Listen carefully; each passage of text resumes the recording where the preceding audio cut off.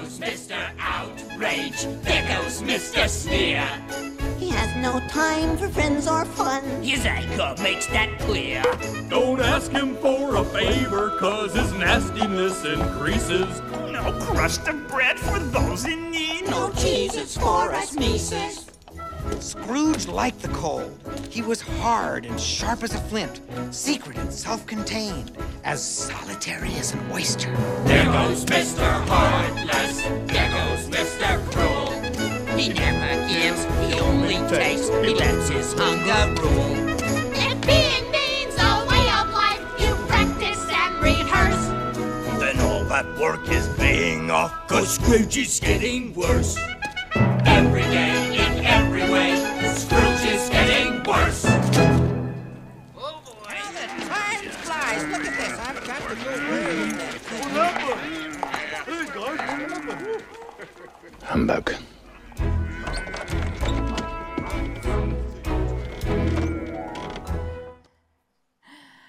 Humbug! No. It's this wonderful week, hasn't it been, between Christmas and New Year's? I'm Emily Beltrame. I already told you that, right? The Minister of Children and Students here. And this is this wonderful, wonderful week that we've had. Hopefully you've enjoyed it too, where everything kind of slows down a little bit. And you have this opportunity to spend a little more time with your family and enjoy your presents and your leftovers and blast the Christmas music for one more week before you have to shut it all down and go back to work and school.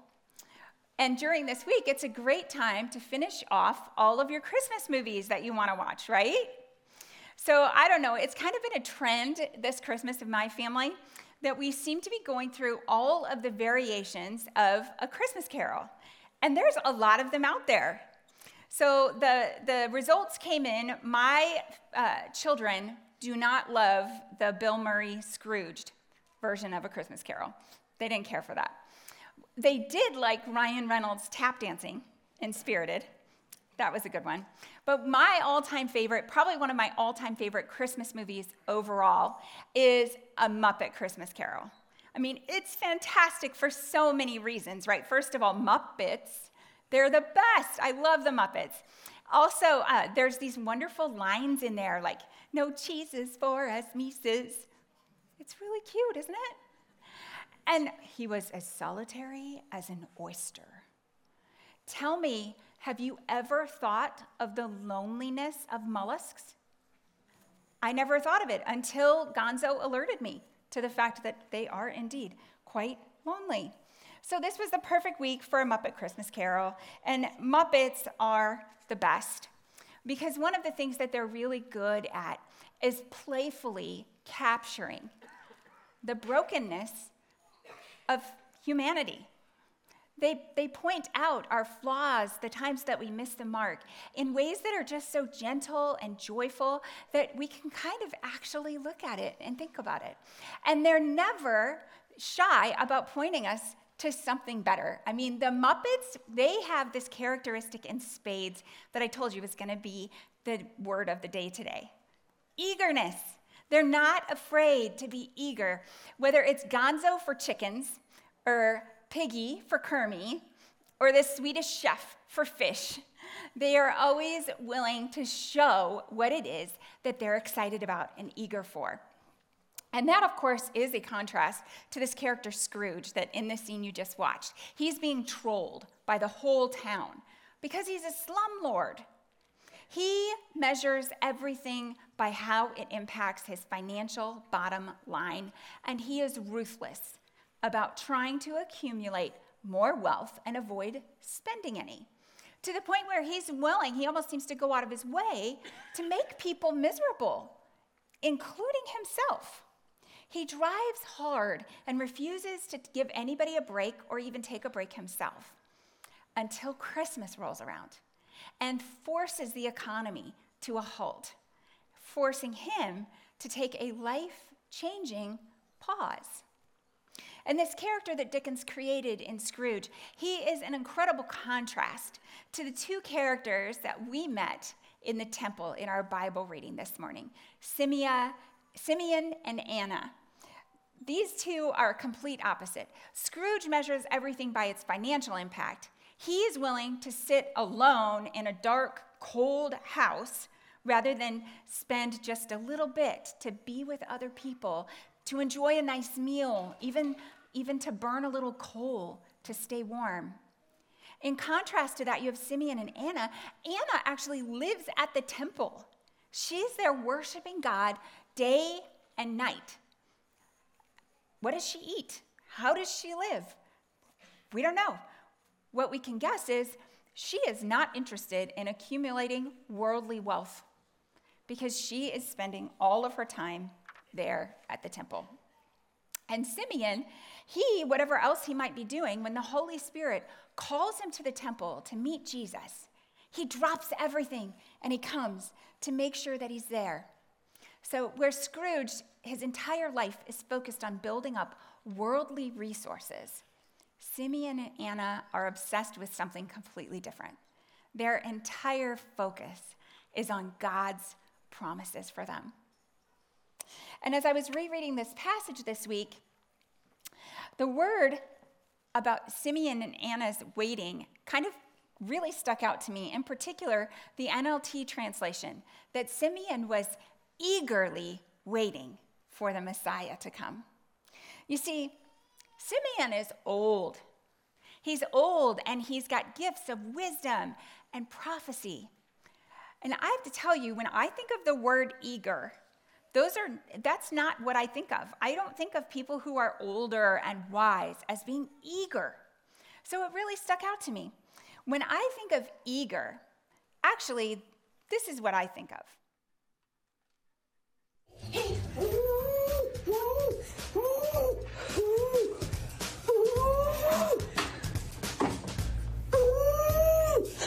The squealing, kicking wonder and bliss of the season just pouring out of Olivia. And it went on for a long time like this. In fact, Olivia's mom, Tiffany, tells us this starts all over again every time Olivia is carried into the living room. Ooh, arms and legs flailing. Eager is a baby seeing a Christmas tree for the first time. Eager is kids on Christmas morning, right, kids? Where are you guys at? How early did you get up on Christmas morning? Can anybody tell time? 3 a.m.? Whoa, that's a record. By 4? Yeah. 6 a.m. maybe? Yeah? We used to tell our kids when they were little that the first 2 times that they woke up, they should just roll over and go back to sleep. They should not come and wake us up until they had woken up 3 times. In our hopes, right? In our hopes on Christmas morning to get a little extra sleep. Because kids on Christmas, that is eager. That's what eagerness is. What we adults know is with every year of our lives, we tend to get less and less eager.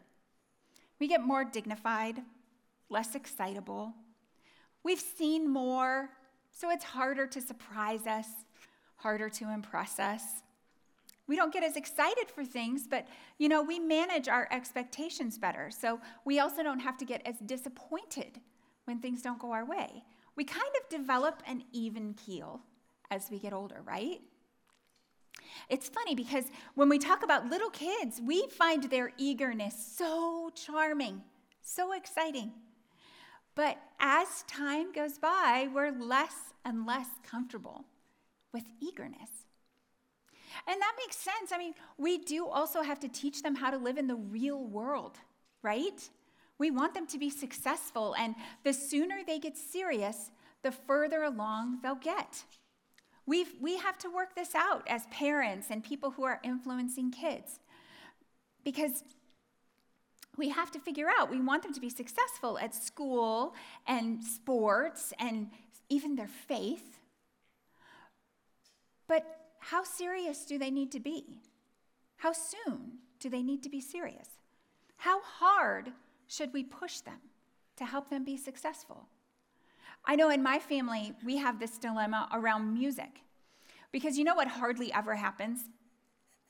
Hardly anyone masters the saxophone in their 30s. It just doesn't happen, right? By the time you're in your 30s, you're busy doing other things. You don't have the time to invest to learn an instrument. And you don't have the brain plasticity that can mold into being an accomplished musician. It's just much harder to do when you're older. So for my kids, when they hit 5th grade and they have the chance to join band, they are going to pick an instrument and join the band. And universal, all 3 of my daughters, by the time they got to 6th grade band, guess what? They had no more eagerness for band by 6th grade. And so did I let them quit? No, I didn't let them quit. Of course not. They have to stick with band through 9th grade. Then they can decide for themselves whether or not they want to keep going. But I want all of my kids to have a chance to learn an instrument. And that's the best time to do it. So I make them do it. But my 7th grader right now, my youngest daughter, something has kind of happened this year. Her band instructor, it's like she took a page out of my book. She encouraged Estelle to join jazz band. And so Estelle is the first of my 3 kids to try jazz band. And you know what's happening? She's starting to like it. She is starting to develop her own eagerness for the saxophone. And she's growing as a musician because of that. So it's this tightrope that we want to walk as we influence the next generation between teaching them how the real world works, where hard work and dedication tend to be rewarded, and also letting them enjoy the frivolity of childhood, of just letting them pick what they want to do with their time from moment to moment, because that's part of being a kid. It's a tension that we balance. And for our friend Scrooge, well, the adults in his life did not help him balance that very well. He did not get to enjoy a whole lot of frivolity as a child. When the ghost of Christmas past takes him back to the schoolroom of his childhood, with typical Muppet humor, we get to see how his mentor steered him away from childish frivolity and toward adult concerns. Take a look.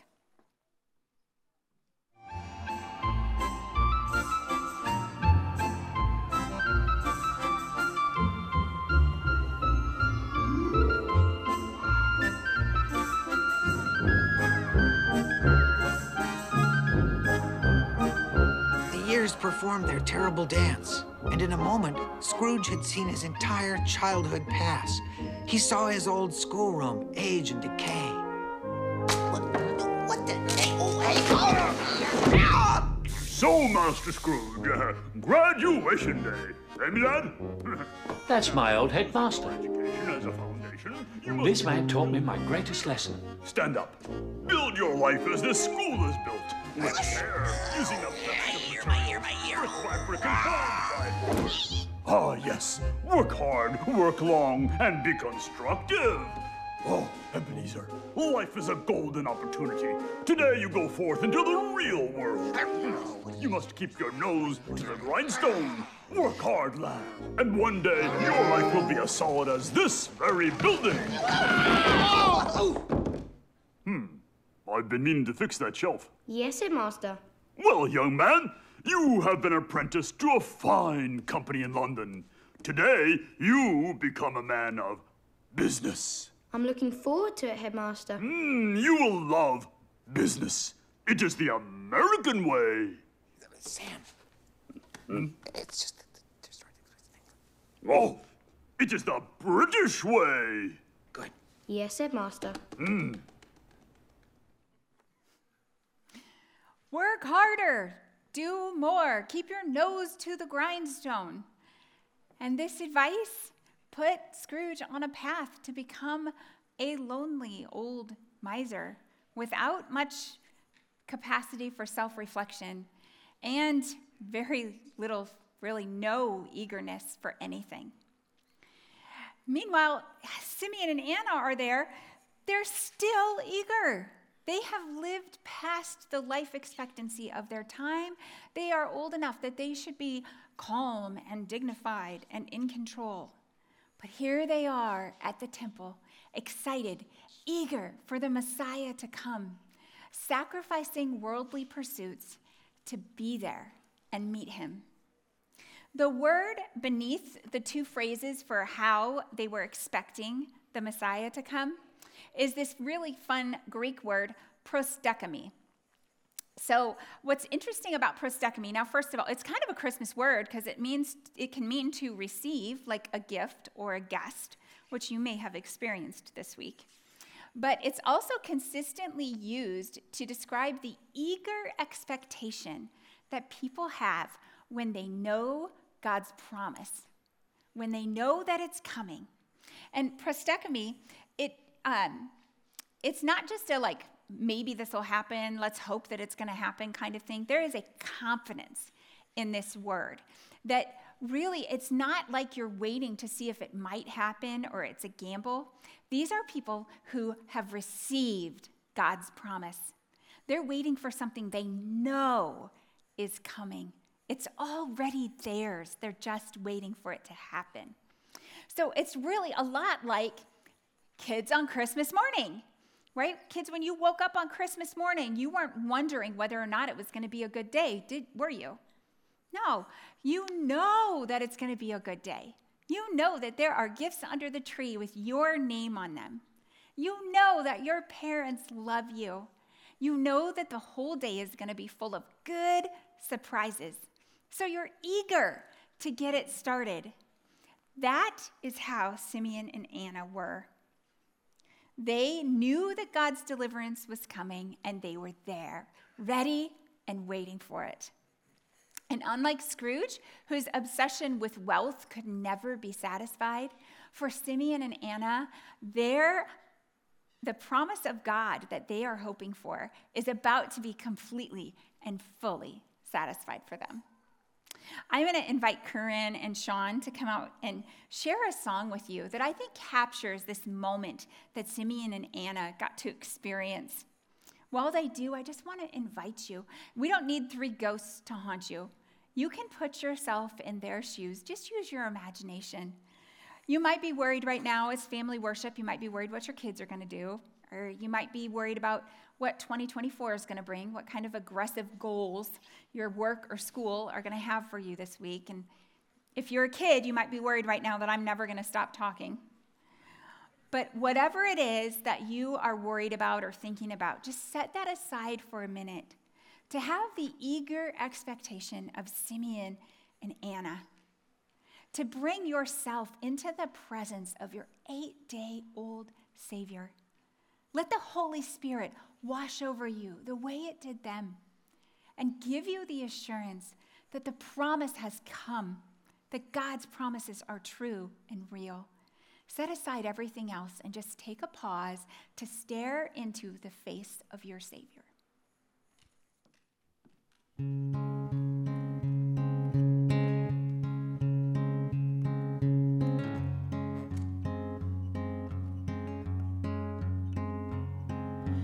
Hold on now, gotta take a deep breath. I don't know what to say when I look in your eyes.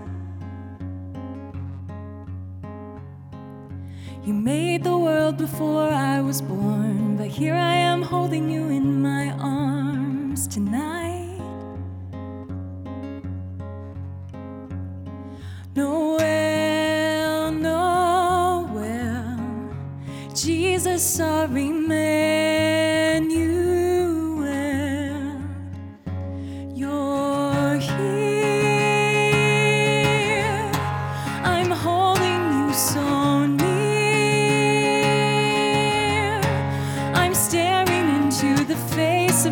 Savior, King and Creator, you could have left us on our own, but you're here.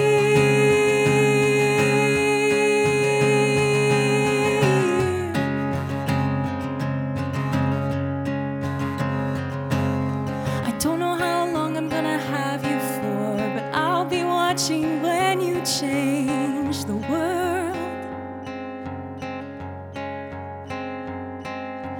Look at your hands, they're still so small, but someday you're gonna stretch them out and save us all.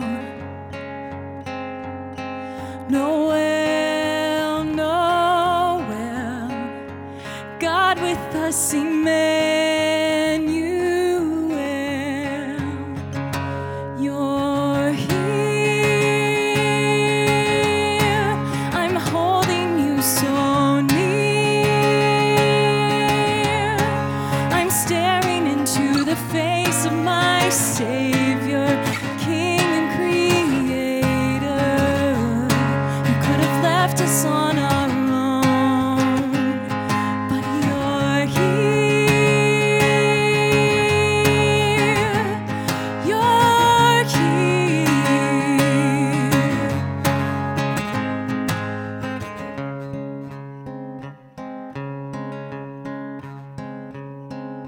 Someday I'm gonna look back on this, the night that God became a baby boy.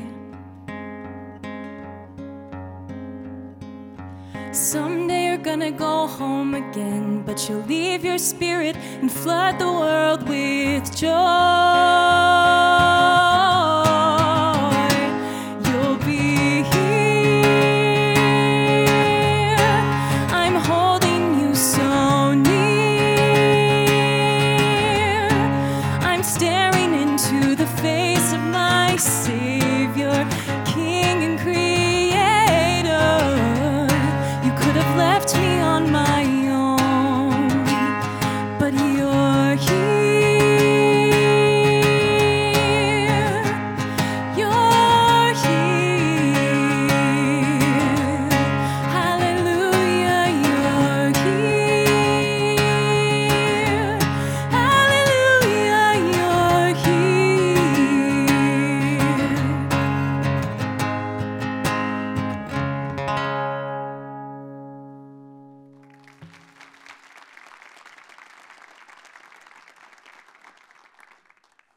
Thank you guys so much. Oh, I don't know. People say we look a lot alike. You might have figured that out. That's my oldest daughter. And I'm so grateful she made it over the 6th grade band hump. She still has an eagerness for music and for Jesus that she's carrying into her adult life, and I pray she always has. So did you feel it? Was he here for you the way he was for Simeon and Anna? Did you feel how God invites us to take all our expectations, the hopes and fears of all the years, and place them on his son when he was 8 days old? I am not 100% confident that I should make my teenage children responsible for their own laundry. God made his 8-day-old son responsible for all of us, for all of our salvation. Feel the wonder of that. Hold on to the wonder of that. Because I think that's what Simeon was feeling as he praised God and said, I have seen your salvation, which you have prepared for all people. He is a light to reveal God to the nations, and he is the glory of your people, Israel. Talk about wonder. Mary and Joseph, when they hear this, Jesus' parents were amazed at what was being said about him. They were amazed, you guys. Think about this. These two, they've been visited by angels. Mary became pregnant by the Holy Spirit. The maternity ward at the stable was crashed by shepherds who said that angels had sent them. After everything these two have seen and experienced, they can still be amazed by what Simeon tells them. And I think we can be too. It might even amaze us even more if we realize what made them so shocked by this. You see, these two were very Jewish. This whole story in our reading today is a very Jewish story. This couple, they're at the temple that day fulfilling the requirements of good Jewish parents on the 8th day after their child's birth, to purify Mary from childbirth and have Jesus circumcised and dedicated. These rituals take this family and weave their story into this greater story of God's relationship with the Hebrew people. This story makes it clear Jesus is Jewish. Back in Genesis, when God first called Abraham into relationship with him, God declared that circumcision would be the mark of those who were included in that relationship. Now, I don't know how you can be any more in with God than to be his only son. And yet, Joseph and Mary still have Jesus circumcised, which the scripture declares is how a body can bear the mark of God's eternal covenant. Jesus' body bore that mark, which is still a defining mark of Jewish identity, even to this day. And Mary, even though she gave birth to the sinless Son of God, she's there completing the rituals of purification that are required by Jewish law in the Old Testament. And because Jesus is her firstborn, God's claim on him is redeemed, a tie back to Exodus, when God brought them out of slavery by taking the firstborn of the Egyptians and sparing the Hebrew firstborns. Parents in Exodus are told when their children ask them why they're doing all of these things, that they should tell them the stories of how God has been faithful to their people. These rituals were designed to mark the Hebrew people, to set them apart from the rest of the world, to make their relationship with God visible, incarnate, brought into the world in their bodies, and by these rituals, these behaviors, their obedience. So clearly, Mary and Joseph do not think that because they are the parents of Jesus, that they are above the law. And Jesus' circumcision and the purification of his birth make it very clear. Jesus has set aside his divinity. He is fully human, and he is under the law that will eventually bring him to his crucifixion, to his death. But while God is using the law to bring this little family to the temple, the Holy Spirit is orchestrating this encounter that will illuminate God's promise in a way that can even surprise Mary and Joseph. When Simeon declares that this salvation is for all people, that Jesus is going to be a revelation of God to all the nations. I mean, this is beyond amazing. You guys, this is preposterous. Simeon right now, he is standing in the temple, the epicenter of Israel's distinct chosenness. And he's holding an infant that is fresh from the surgery that has marked his body with his Jewish identity. As far as they were concerned, this was the only nation that could be righteous. Only they had the mark, and only they had the rituals of obedience to make them righteous. It is absurd that he stood there and said that this Jewish child that was the fulfillment of a Jewish promise would bring salvation to all the nations. Even Mary and Joseph were like, wait, what? This Jewish baby is going to bring salvation to the whole world? How can this be? It is not what they were expecting. It was way bigger than anything they were expecting. But the eager expectation for this is what had brought Simeon and Anna to the temple that day. And Simeon tells Mary that because of Jesus, as a result, the deepest thoughts of many hearts will be revealed, and a sword will pierce your very soul. That's what this baby does. Jesus reveals the deepest thoughts of our hearts. And the deepest thoughts of their hearts had brought Simeon and Anna to the temple to meet him that day with eager expectation for him. What brought you What brought you here today? What were you expecting? What is your eager expectation when you come into God's house? Because I think that this very thing, the fact that our Savior reveals the deepest thoughts of our heart, can actually sometimes be something that holds us back, that keeps us from fully receiving God's grace and God's love. So I don't know about you, but I'm not super excited for God to go delving into the deepest thoughts of my heart. I actually have spent most of my life figuring out how to try to hide the deepest thoughts of my heart. I don't necessarily want everyone to know what I'm really eager for. Least of all, God. But of course, that doesn't work. Really, the only person who we're very good at hiding the deepest thoughts of our heart from is ourselves. God already knows. And the people around us, they figure it out pretty fast. That happens to Scrooge. There's a heartbreaking scene that he has to go back and confront, where the deepest thoughts of his heart become evident to his fiancée.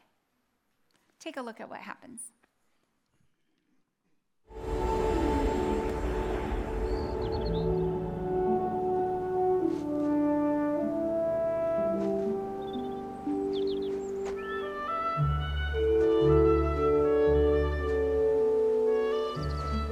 Another year before our wedding, Ebenezer. But it can't be helped, Belle. How could we marry now? There's not even enough for a decent home. The investments haven't grown as they should. So you said last year? Business continues to be poor. You're a partner in your own firm now. Barely clearing expenses. You said the partnership was the goal. This is for you. I love you, Belle. You did once.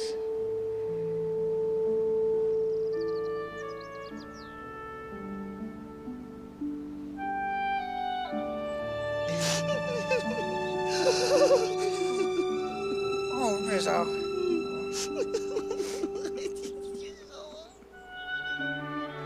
Spirit, show me no more. Why do you delight in torturing me? I told you, these were the shadows of the things that have been.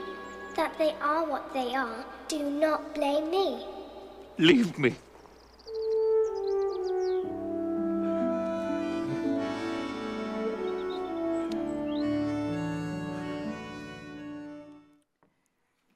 Scrooge is crushed to look back and realize that he had been so eager for money that he had overlooked love. He just kept pressing forward and going for more, and he never paused to examine the eagerness of his heart, the deepest thoughts of his heart. We don't want that for ourselves. We want to know what's going on in our hearts. We don't want to look back and think, wow, I was eager for the wrong things and I never even stopped long enough to realize it. That's why we need this rhythm in our life of productivity and rest. Why we need a weekly Sabbath. Why we need days like Christmas where everything just kind of pauses. So that we have that chance to take a breath and recognize what's really going on in our hearts. Over the course of this last year, we have been reading the whole Holy Bible. And I know that some of you have discovered an eagerness for Scripture that maybe you hadn't had before, or maybe it's more than what you had before. And I hope a lot of us discovered kind of with wonder that we learned more about God this year, and that we got to witness this inclusive arc of Scripture. How God goes from choosing just Abraham's family to choosing the entire nation of ancient Israel to, as Simeon declared, through the life, death, and resurrection of Jesus, to choosing all of us, choosing me, choosing each one of you. You are his. He has claimed you. What a wonder. So I hope we don't lose that wonder, and I hope that that wonder has actually given us an eagerness as we head into 2024. This coming year, our theme as a church is to examine what it means to be a church after God's own heart. A chance for us to model the eagerness of our hearts to what God is eager for in his heart. We'll look at what we as a church are excited and eager for. We'll look at what the witness of Scripture says about God and God's heart. We'll look at some faith heroes and how they recognized and followed after God's heart so that they can help us. I hope that as we head into 2024, that we'll have the courage to be eager, to bring our eagerness with us, that we won't get so busy counting wins that we fail to stop and let the wonder overtake us of what God has done. And I really hope that we'll be patient and loving with those around us who can't hide their eagerness, who don't have the good sense and maturity to play it cool. Honestly, I hope that none of us plays it cool in 2024, especially not at church. This is the place to bring your eager expectations. At the intersection of law and spirit, Mary and Joseph could still be amazed at what God was doing through their family. It is with eager expectation that Simeon and Anna arrived at the temple and were able to be in the presence of the Christ. Let's be eager to be in the presence of the Christ this coming year. It can feel scary.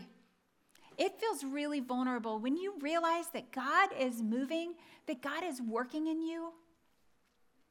But I'll tell you what, when that happens, if it starts to make you a little nervous, I want you to think about Michael Caine. Imagine not being a singer and having them come to you and tell you that you need to sing a solo in a movie. Check out how that went. Thank you. 50 times. And a Merry Christmas. Here's your turkey, Mr. Scrooge. Follow me, lad. With a thankful heart, with an endless joy, with a growing family, every girl and boy will be nephew and niece to me. Nephew and niece to me. Will bring love, hope, and peace to me. Love, hope, and peace to me. Yes, and every night will end, and every day will start with a grateful prayer and a thankful heart.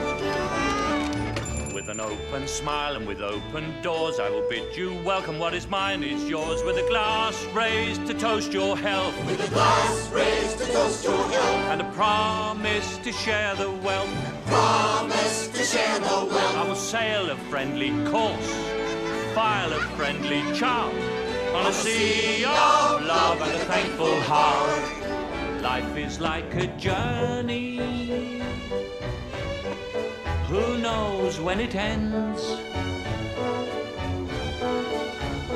Yes, and if you need to know the measure of a man, you simply count his friends. Stop and look around you.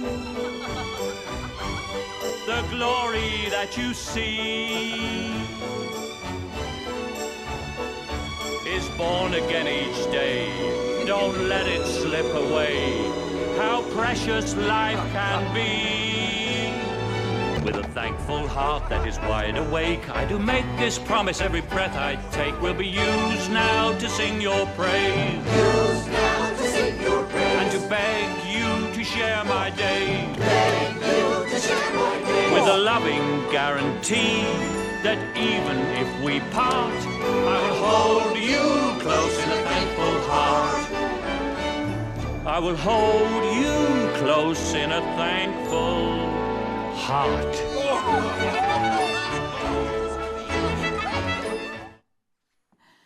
Of course he had to sing the song because he was Scrooge.